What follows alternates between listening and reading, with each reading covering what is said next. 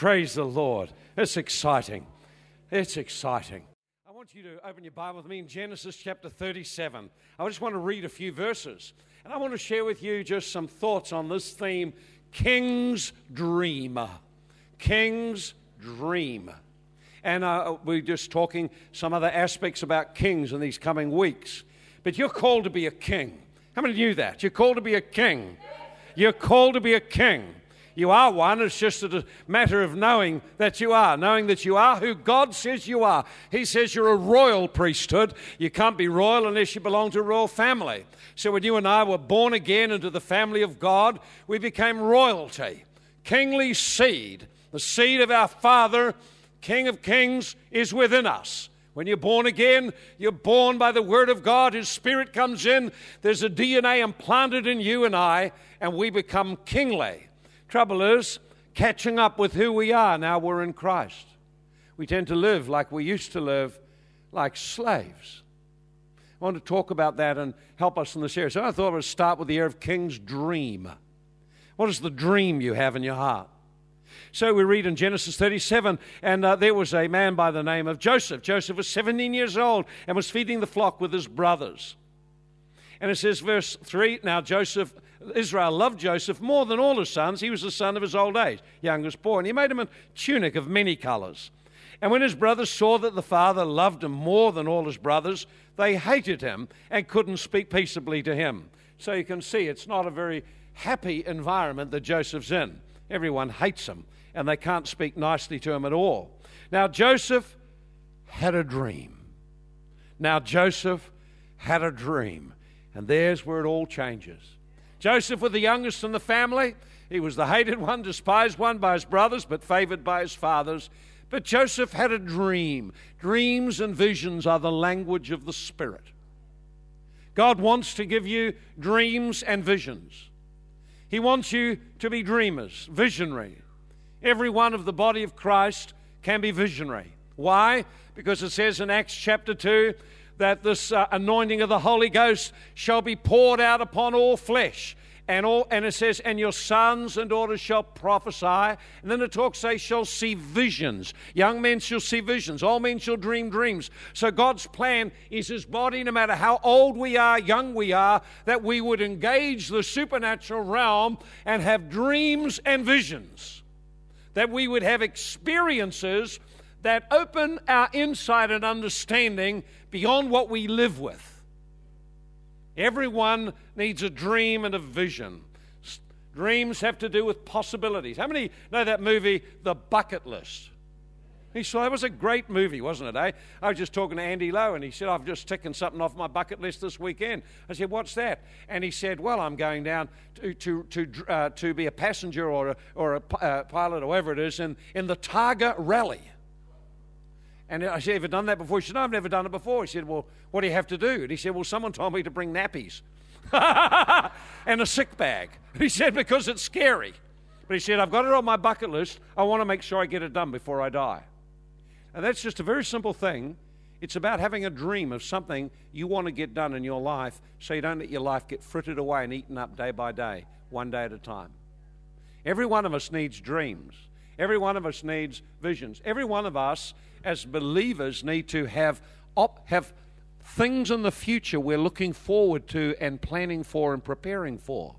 Not just existing, not just living as we are. There needs to be dreams and desires of the heart. I'll share about some of these things in the weeks to come, how you can access that and some of the mindsets you've got to break free into this area. So God wants us to have that. And interestingly about the thing about kings is that God has called kings to be fruitful. God calls every person not only to be a king, but to be a fruitful and productive king. So when you look at the beginning of Joseph in Genesis 30, verse 22 to 24, when Rachel, his mother, conceived and brought him forth, she said, I'm going to give him a name. I'm going to call him Joseph. Why? 2 reasons. One is, God has removed my reproach. And 2, He will add to me. And so the very same thing applies to us. Joseph had a destiny inscribed at his birth in his very name. And it was that the reproach was taken away. The reproach of being unproductive and unfruitful is taken away. And through this Son, there will be much added. And this is exactly the same. When you got born again, when you were born again as a Christian, God put His Spirit in, then the reproach of Adam failing, sinning, and falling, of a king living in defeat is broken. And now God has a king emerging into the earth in you who's called to be fruitful. Jesus said in John 15, He said, you've not chosen me, I chose you to bring forth fruit. And fruit that remains. And it remains through remaining in Him. So we're called to be fruitful, an overflow of a life that comes connected with God. Most believers do not accomplish or fulfill their potential. And one of the reasons is a lack of vision and dream to accomplish something with your life. And the other is a lack of connecting to the source, the one who can empower you to fulfill that dream. You know that we focus and talk so often about spirit life, the life of the Spirit. Why? Because there is a dimension of God life, unless you are connected to Him and stay connected and the life is flowing, you can't produce the fruit of heaven in your life. You'll hear us in the church talk about restoration retreats and freedom retreats and things like that. It's not just something we do. It's to unlock the baggage and the bondage so kings can dream and connect and begin to fulfill their destiny. It's not just something you go to. It's a part of you owning, I have a destiny as a king to accomplish something. And I need to be free of the baggage. I don't understand why people stay in a Holy Ghost church like this and still don't open up their heart to let their lives be sorted out. It's a total paradox, really. It's quite strange. I don't understand it at all. However, around the world, people hunger for it everywhere we go.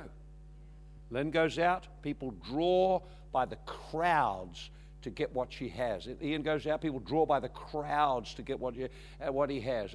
I go out, people draw in the crowds to get it. Celebrities come to get it. Businessmen come to get it. They see something that can unlock the dream in their life. Set them on a course to serve God and be free. So, here's the thing. Kings dream. Kings have dreams. Do you have dreams? What are your dreams? What have you written down about your future? What are the hopes? What are the aspirations? And if you haven't done, don't be condemned. There'll be some reasons for it. And in these coming weeks, we hope to unlock it so that you begin to start to reach out and dream. If all your dreams have been dashed and you've lost any hope of dreaming, we want to see in these coming weeks if you would break out of that and begin to dare to dream again and then begin to start to talk about your dream. But kings dream. Kings dream. God is able to do more exceedingly abundantly than we ask or think or ask or dream. In other words, God has got much more for us, but we have to position ourselves before Him, asking, pursuing, and then allowing Him to change how we think. You keep thinking the same thoughts, you'll live the same life. So it's about our thinking, where your mind goes, what's occupying your attention. If it's filled up with games, if it's filled up with internet, if it's filled up with television, filled up with all these things, it is stealing your life and your potential. We have to understand you've only got one life to live. A bucket list, it caught on so much, it kind of captured people because what it did was, and I love the film, it's one of the best films I've ever seen. It was a great film, and they had such a touching ending. I cried. I tell you now, it was touching. I thought, I wonder why I cried. I realized because there's something, an eternal message in it. You've only got so much time, and then it's over. Make good use of the time you've got. It's the one thing you can never replace. You can replace everything else around you except people and time. So we have to value those things. So we need to dream. So the movie caught on because this guy had a list of all of these things, and they were not quite fulfilled the way they thought. Like the guy dreamed of kissing the most beautiful woman in the world. He had something in his mind what that might be, and it turned out he was restored in his relationship with his estranged daughter and kissed her. The most beautiful woman in the world. So sometimes dreams don't quite work out, especially God dreams. Oh, God dreams never work out quite like you think.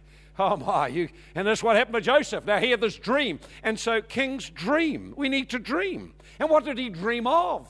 You know what kings dream of? Increasing a kingdom. They dream of dominion. They dream of expanding their influence. So what did he dream of? Well, he dreamed, this is what he dreamed. And it says, and he told the brothers his dream. He said, now listen to the dream. Please listen to my dream. This is what I've dreamed. We were binding the sheaves in the field, and my sheaf rose and stood upright. And your sheaf stood up also. But they bowed down to my sheaf.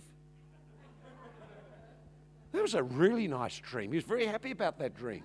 Especially if you're the youngest in the family and they don't speak nicely to you, and he comes out and you can almost catch the king inside him, you know. Oh, we all had sheaves, but yours bowed down to mine. And they hated him. So he had another one.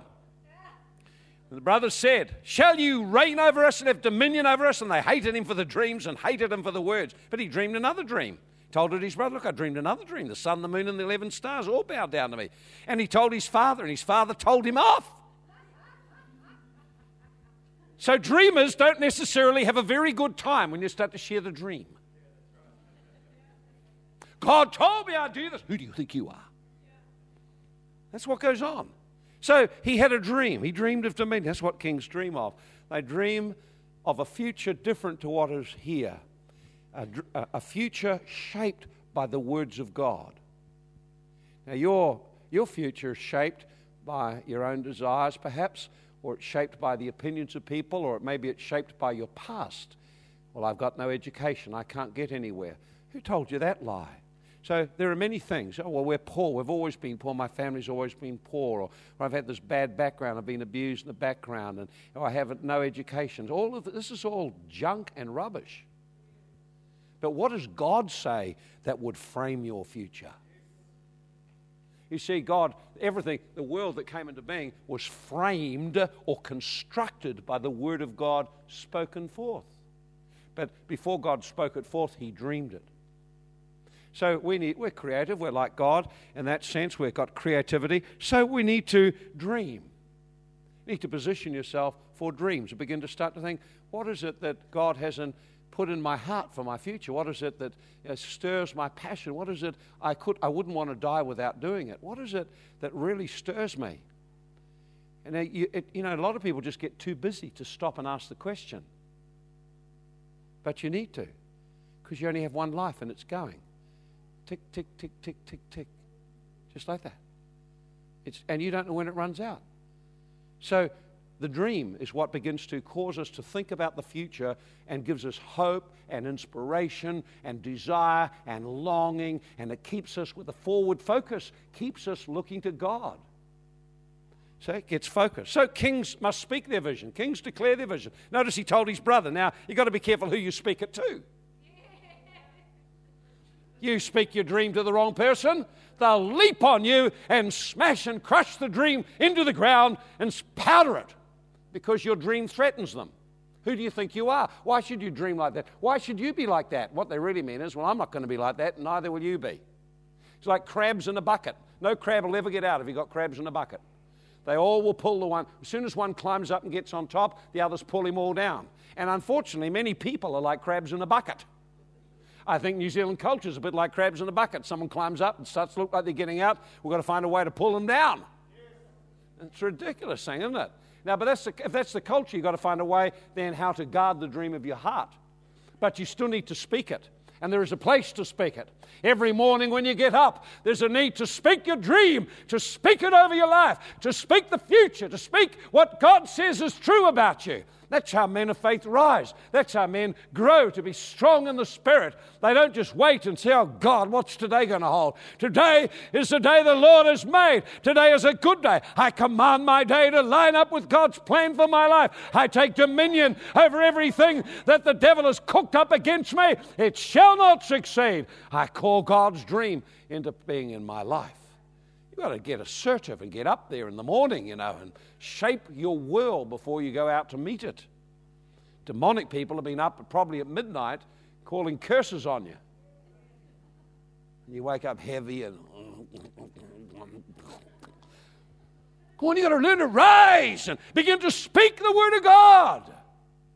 It's how we begin to create and construct something about our future. See? The Bible says in Romans 4:17, it says, God causes things to be not as though they are. So every day, everyone who ever said to Abraham said, Abraham, father of nations. Yeah, that's me, father of nations. Abraham looked up every day and he saw every night and he saw the stars. Yes, children, many children. Then he looked down and he saw the sand. Many children. Just like Brian, he looked at the pastor and there's 7 kids. Look, many children. He looked at the seat. There's an empty seat. Empty seat in the van. One more child, one more child, one more child.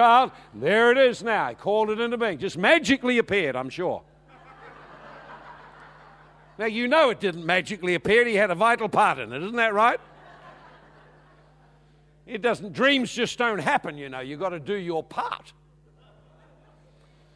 See? Then the dream has got to be cooked up and prepared before it's delivered. This is true of all dreams. This is how it is.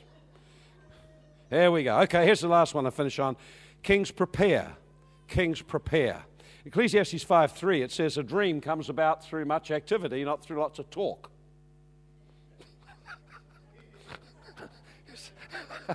It says, Sergeant's cracking up over that. So, well, there's some people like to talk, and if you're prophetic, you probably like to talk a lot. But you've got to get past the talk and doing something, you know. You know, all talk. You're just a talker. They say, oh, he's just a dreamer. Oh, great to have a dream, but your dream's got to find action. It's got to find a reality in it.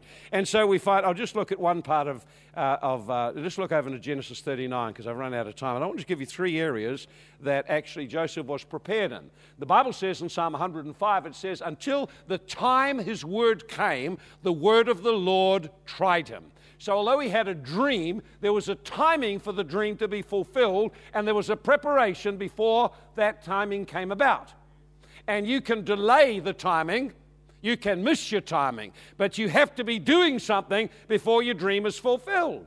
You want a dream to be a doctor? Well, you've got probably 5 to 7 years of study and hard work. Then the dream is fulfilled.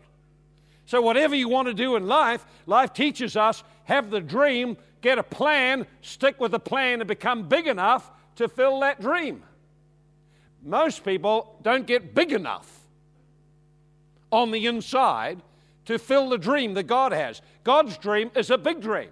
God's dream for your life is bigger than you can imagine, greater than you can imagine. So the problem is we're stuck with thinking too small, and we're stuck with being too small, and God wants to expand us. So when you start to get a dream in your life and begin to start to pray that dream into being and plan towards it, believe me, you are going to have to grow into it, become big enough to fill the dream.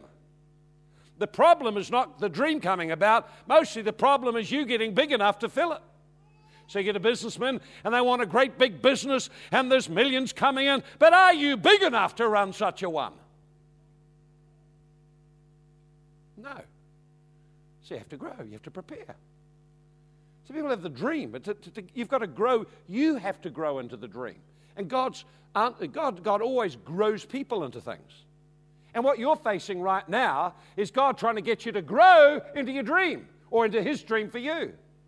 We don't always see it that way. So we do know the story of Joseph. He had a great dream. We're excited about the great dream. We identify with him being told off and rebuked and put down for his dream. But often what we don't realize is that he actually did something to fulfill the dream. He did something. He held a promise of God and grew through the difficult circumstances God took him through to prepare him. Let me give it to you quickly. In Genesis chapter 39, verse 1, Joseph had gone down to Egypt. He was a slave in Egypt. He was stripped naked, put up in a box, sold in an auction to the highest bidder. That's not very nice. And but he had a dream. He never let go of his dream. And so what happens, it says here, it says, the Lord was with Joseph. He was a successful man in the house of his master, the Egyptian. And the master saw the Lord was with him, and the Lord made all he did to prosper in his hands. And Joseph found favor in his sight and served him and made him an overseer of the house. In verse 5, it came from that time that he made him overseer of the house and all that he had. The Lord blessed the Egyptian's house for Joseph's sake, and the blessing of the Lord was on all he had in the house and all he had in the field. Now, we could preach a message just on your role in the workplace off that one verse. The Egyptian representing an unsaved person, and the Christian being a source of blessing to the business, source of blessing to the community. God blessed the Egyptian because Joseph was there. Think about that. Now, that didn't just happen by chance either. Oh, well, that was Joseph. No, Joseph did some things. So here's some of the things. See, Joseph was there, but Joseph was in the palace. A little bit later, he's in the prison. Now, here's the thing. He's in a palace and he prospers. He's in a prison and he prospers. And he is learning how to manage people at kingly level, governmental level, and he's learning how to deal with the lowest of society, the scum who are in prison. And in both places, he prospers. That's no accident. And he is learning, he's having to learn how to manage people at every strata of society. So God gives him a dose at the top and a dose at the bottom, and now he's equipped to be able to manage and lead a country of people at every level, socially and financially in society.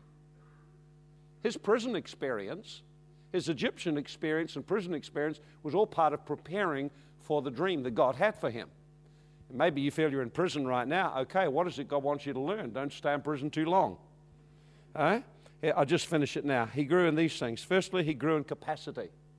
He grew in ability to live at a regal level, at a high society level.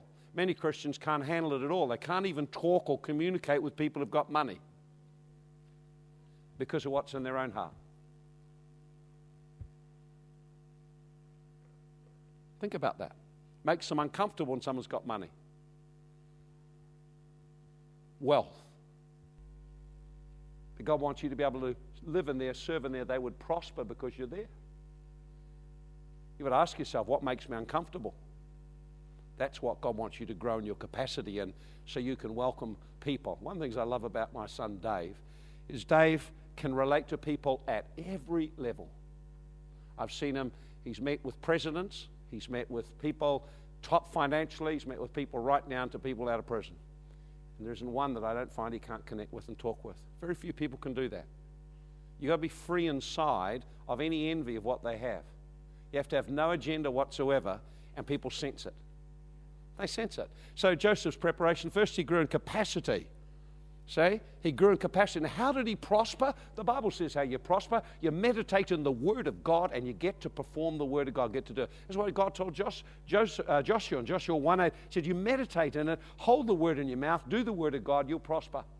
And so he prospered. How did he prosper? Well, we look at it and we interpret it, oh, he just had a lucky break. God blessed him because God wanted to do it, but he doesn't do that for me. No, this is a principle. You're a king. You're called in a kingly calling, and God will prosper if you do what other people do that prosper. Okay, the second thing he did is he grew in character. He had to grow in character. Character is what you are when no one's looking. Character, what you are when no one sees. Had to grow in character. He had some huge issues to face. Hatred of his brothers, injustice, betrayal by his brothers, sold as a slave, as an object of meat, just a piece of meat down on a slave market, bitter words spoken to him, betrayal, injustice, thrown into jail on a false rape charge when he'd stood up for what was right, temptation, ingratitude by those he helped, delays. He had to face all of those things. They sound familiar to you? That's how it's called God's training process for kings. And what did he come out with? When he emerged at the end, when his time came, he showed great grace to his brothers. Don't worry. It wasn't you sent me. God sent me beforehand. He showed huge grace. He showed generosity. I'm here to provide for you. Provide for the people who were bitter and hated him and put him down and then betrayed him. That's generosity and grace. That's a great, great character quality. I don't find many Christians have that. They find that hard. Hard to be kind and gracious to people that have hurt them. To bless people. So, too small to be great. You understand what I'm saying? We have to grow. These things come to grow kings. You're a king in growth. What did he show? He showed strength. You've got to be strong to handle that kind of pressure of being betrayed, of being falsely accused, thrown to the bottom of a jail, and you know you did right, treated and chained like a scum at the bottom part of the jail, and then still serve and work your way up until you're in charge and everyone trusts you and loves you, believes in you. Tremendous internal strength of character, determined. This prison that I'm in right now, I might be chained up. Everyone says I was guilty of rape. They want to take me and cut me up or cut parts off or take my head off or something. But listen, God said it's different. I got a better future than this. It does not end here. I'm only in the middle of the story. It doesn't end there. It ends when God has fulfilled His word in my life. And when the time came, the word of the Lord was fulfilled. But before that, it was always something. This is how the Word of God tries you. You see it, but then everything in front of you is different.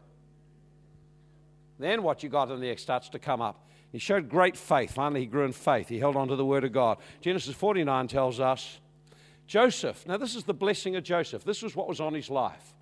Joseph is a fruitful bough planted by a well. Now we begin to discover how he could do it. He had a well of life that came out of relationship with the Spirit of God, whose branches go over the wall. In other words, he was always reaching to be bigger, could never be contained. It says the archers shot at him and sorely wounded him, but his strength remained.